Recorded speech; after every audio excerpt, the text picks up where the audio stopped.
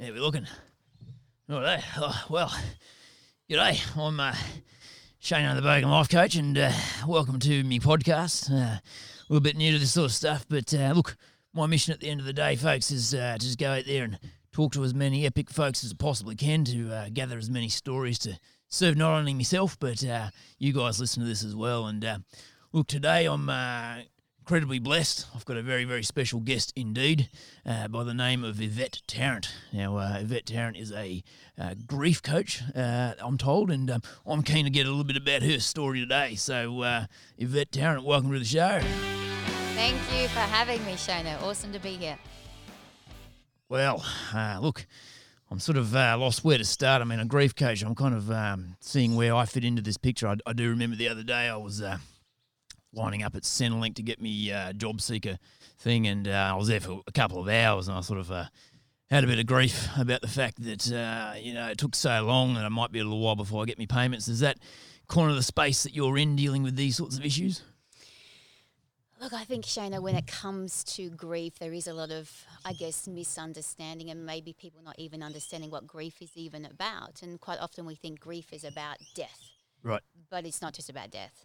It's about any kind of loss or change or loss of connection that we have in our life. And if you're in the queue at Centrelink looking for the payment, is that because you've lost a job? Yeah, look, I'm a scaffolder by trade, and, when this whole COVID-19 thing kicked into gear, I lost my work for the most part. I still got bits and pieces here and there, just cash in hand type stuff, but not enough to, make ends meet. So, yeah, that's where you found me.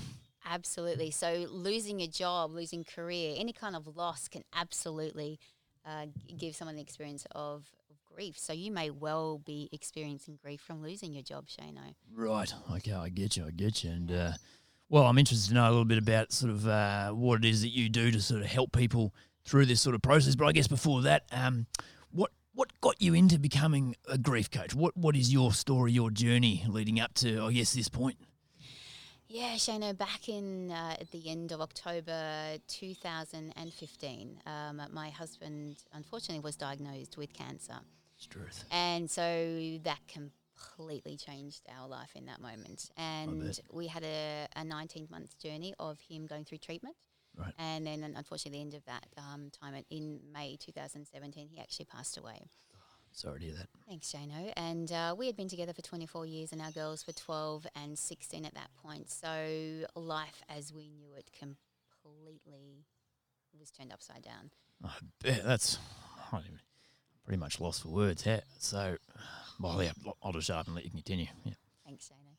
And so I was already a coach at that point in time, not working because I'd been taking care of my husband, and that put me on a journey obviously of going through grief and experiencing that and going through my own healing and what that looked like and what I learnt and what I saw, I guess as a culture, how we deal with death and loss and dying and grief, which are things I saw probably weren't that helpful.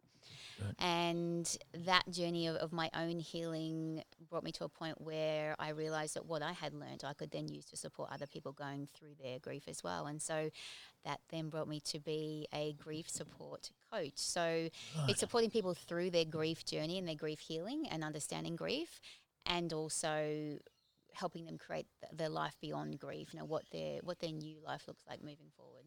Wow, that's absolutely astounding. I mean, what a story. I mean, it's obviously incredibly sad at the same time as to what sort of brought you into this, but it sounds like you have really just taken this thing that was thrown at you and your family and done the best you can to turn it into something that's not only a journey of your own recovery, but, turning that around and serving other folks as well. I mean, it's absolutely astounding. Yeah, it's been oh my gosh, it's been, I guess at that point in time when my husband died, I did not recognize my life anymore.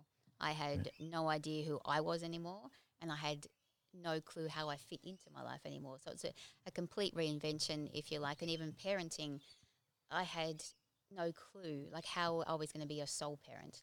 That's not what I signed up for. And so that whole journey of navigating what that looked like and moving through that and really understanding what grief and loss is all about, and how, I guess one of the greatest lessons I've learned is that it's never the event or the experience or the situation that creates how we feel. We get to choose what that looks like moving forward. And so even though I've been through this, it's how can I honour the experience? How can I honour my husband and our journey? How can I use this really shitty, crappy life experience to turn it into something positive, and bring something good out of it, because it can't all be shit. That's certainly making me 2 hours in line at Centrelink Pale by comparison. I mean, what... Can I just, actually, I will jump in Sure, there if sure, that's go okay, ahead. Shana, Yeah. because I love that you brought that up, because one of the challenging things I see with grief is that we like to compare. Right. And there is no comparison in grief. Like, the worst grief for you is your grief. Yep. And so, again, back to understanding that grief isn't just about death. It can be any kind of loss or change in your life. And so whatever you're going through at your particular point in time, you need to honour that and allow yourself to feel that without comparing it to other people. Because when we compare, we either minimise our own experience or we minimise somebody else's experience, which is not our business to do anyway. And so if you find that 2 hours in the queue at Centrelink challenging and feel like you, whatever that experience brought up for you, just allow yourself to feel it and be okay with that.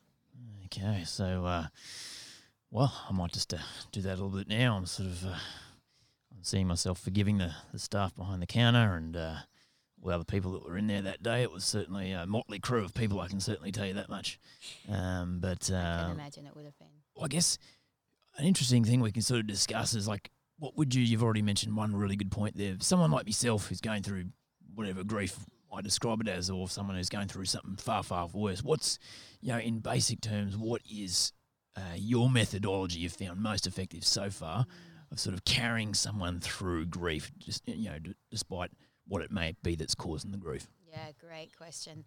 There's some key things I definitely start with, and awareness is the most important thing to start with, and awareness of what are you feeling, and making sure that, again, that we honour that and that we acknowledge that. And then once we have that awareness in place, it's making sure that when we have those feelings, we allow ourselves to feel whatever it is that we're feeling. Because so often we want people to feel better without understanding that the feeling has to come before the feeling better. And in our culture, so often we distance ourselves from pain and discomfort.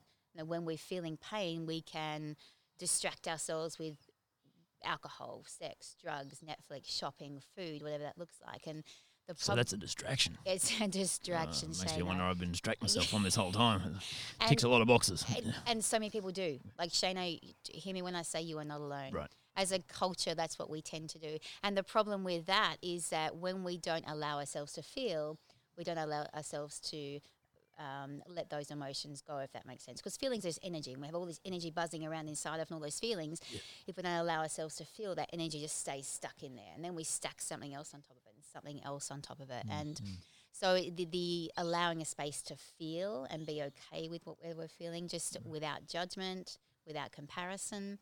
And the other thing I would say would be crucially important, and that's having a support network. Right.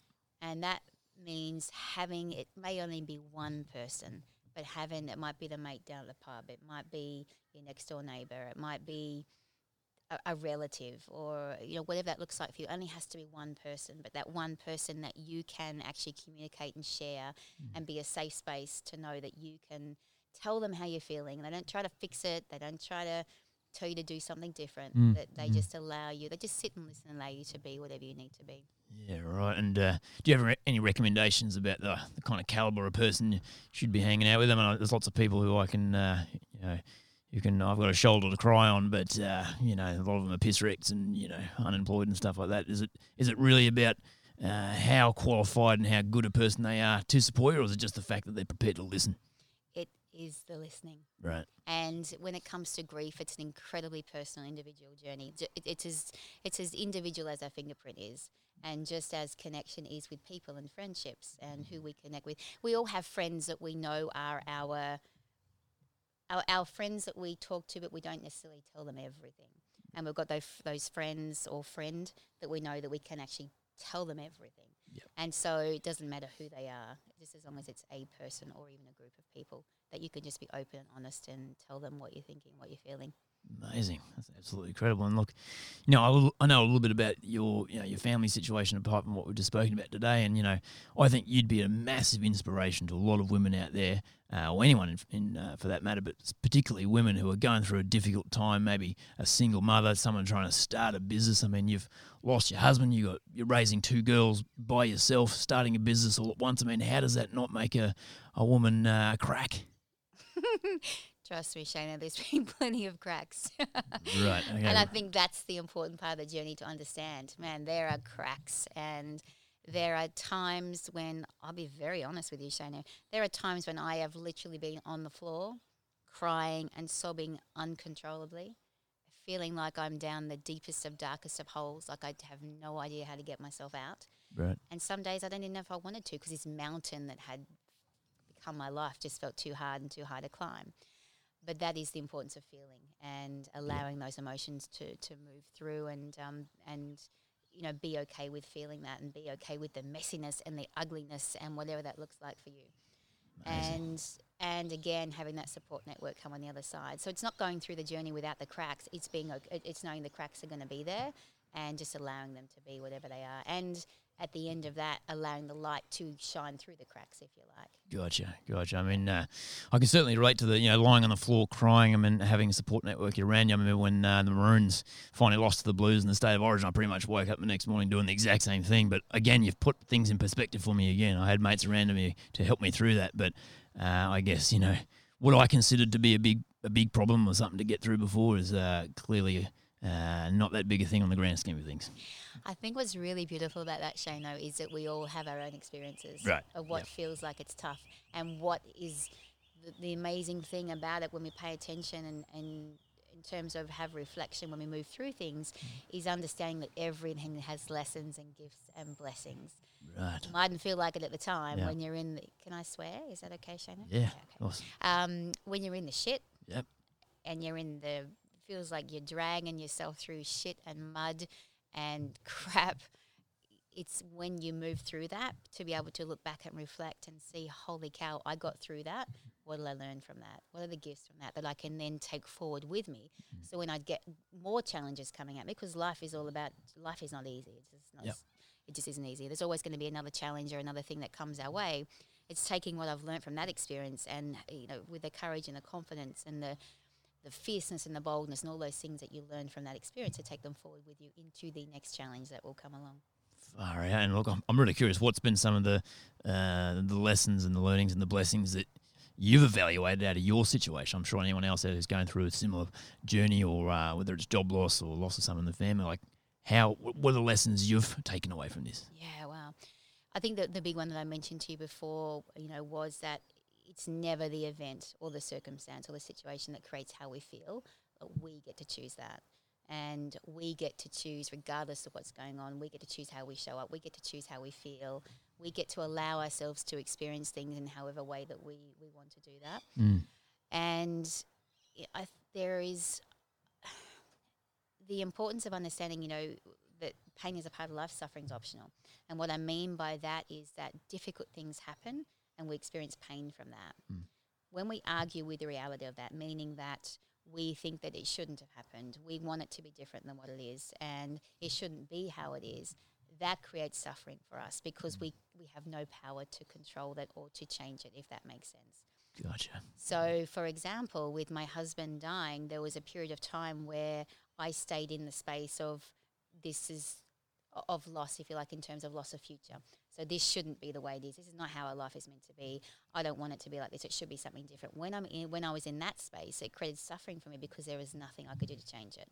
Right. And so coming back to that space of, okay, what do I have control over, and focusing on that, and always coming back to gratitude. So even though I don't have my husband here now, it's making sure and being mindful of it. I'm grateful for the time that we did have together. Wow.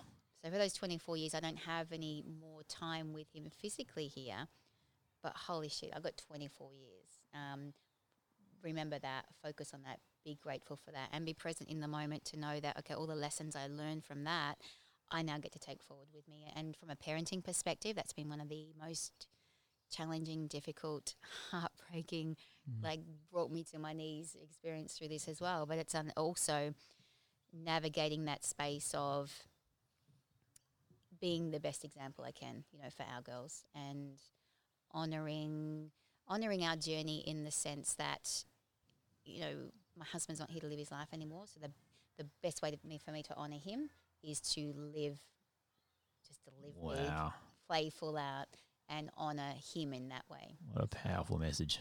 It's almost like you've got to step up and live the life you want to live to, as you said, to honour the man that he was. Yeah, because the other thing, Shano, I see a lot is people take time for granted.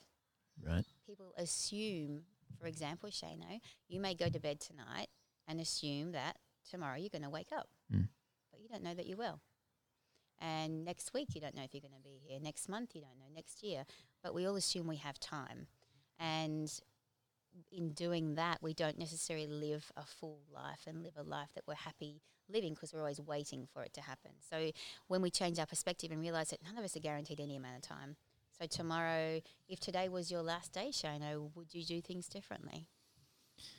I don't know where to begin. I'd do a lot of things differently.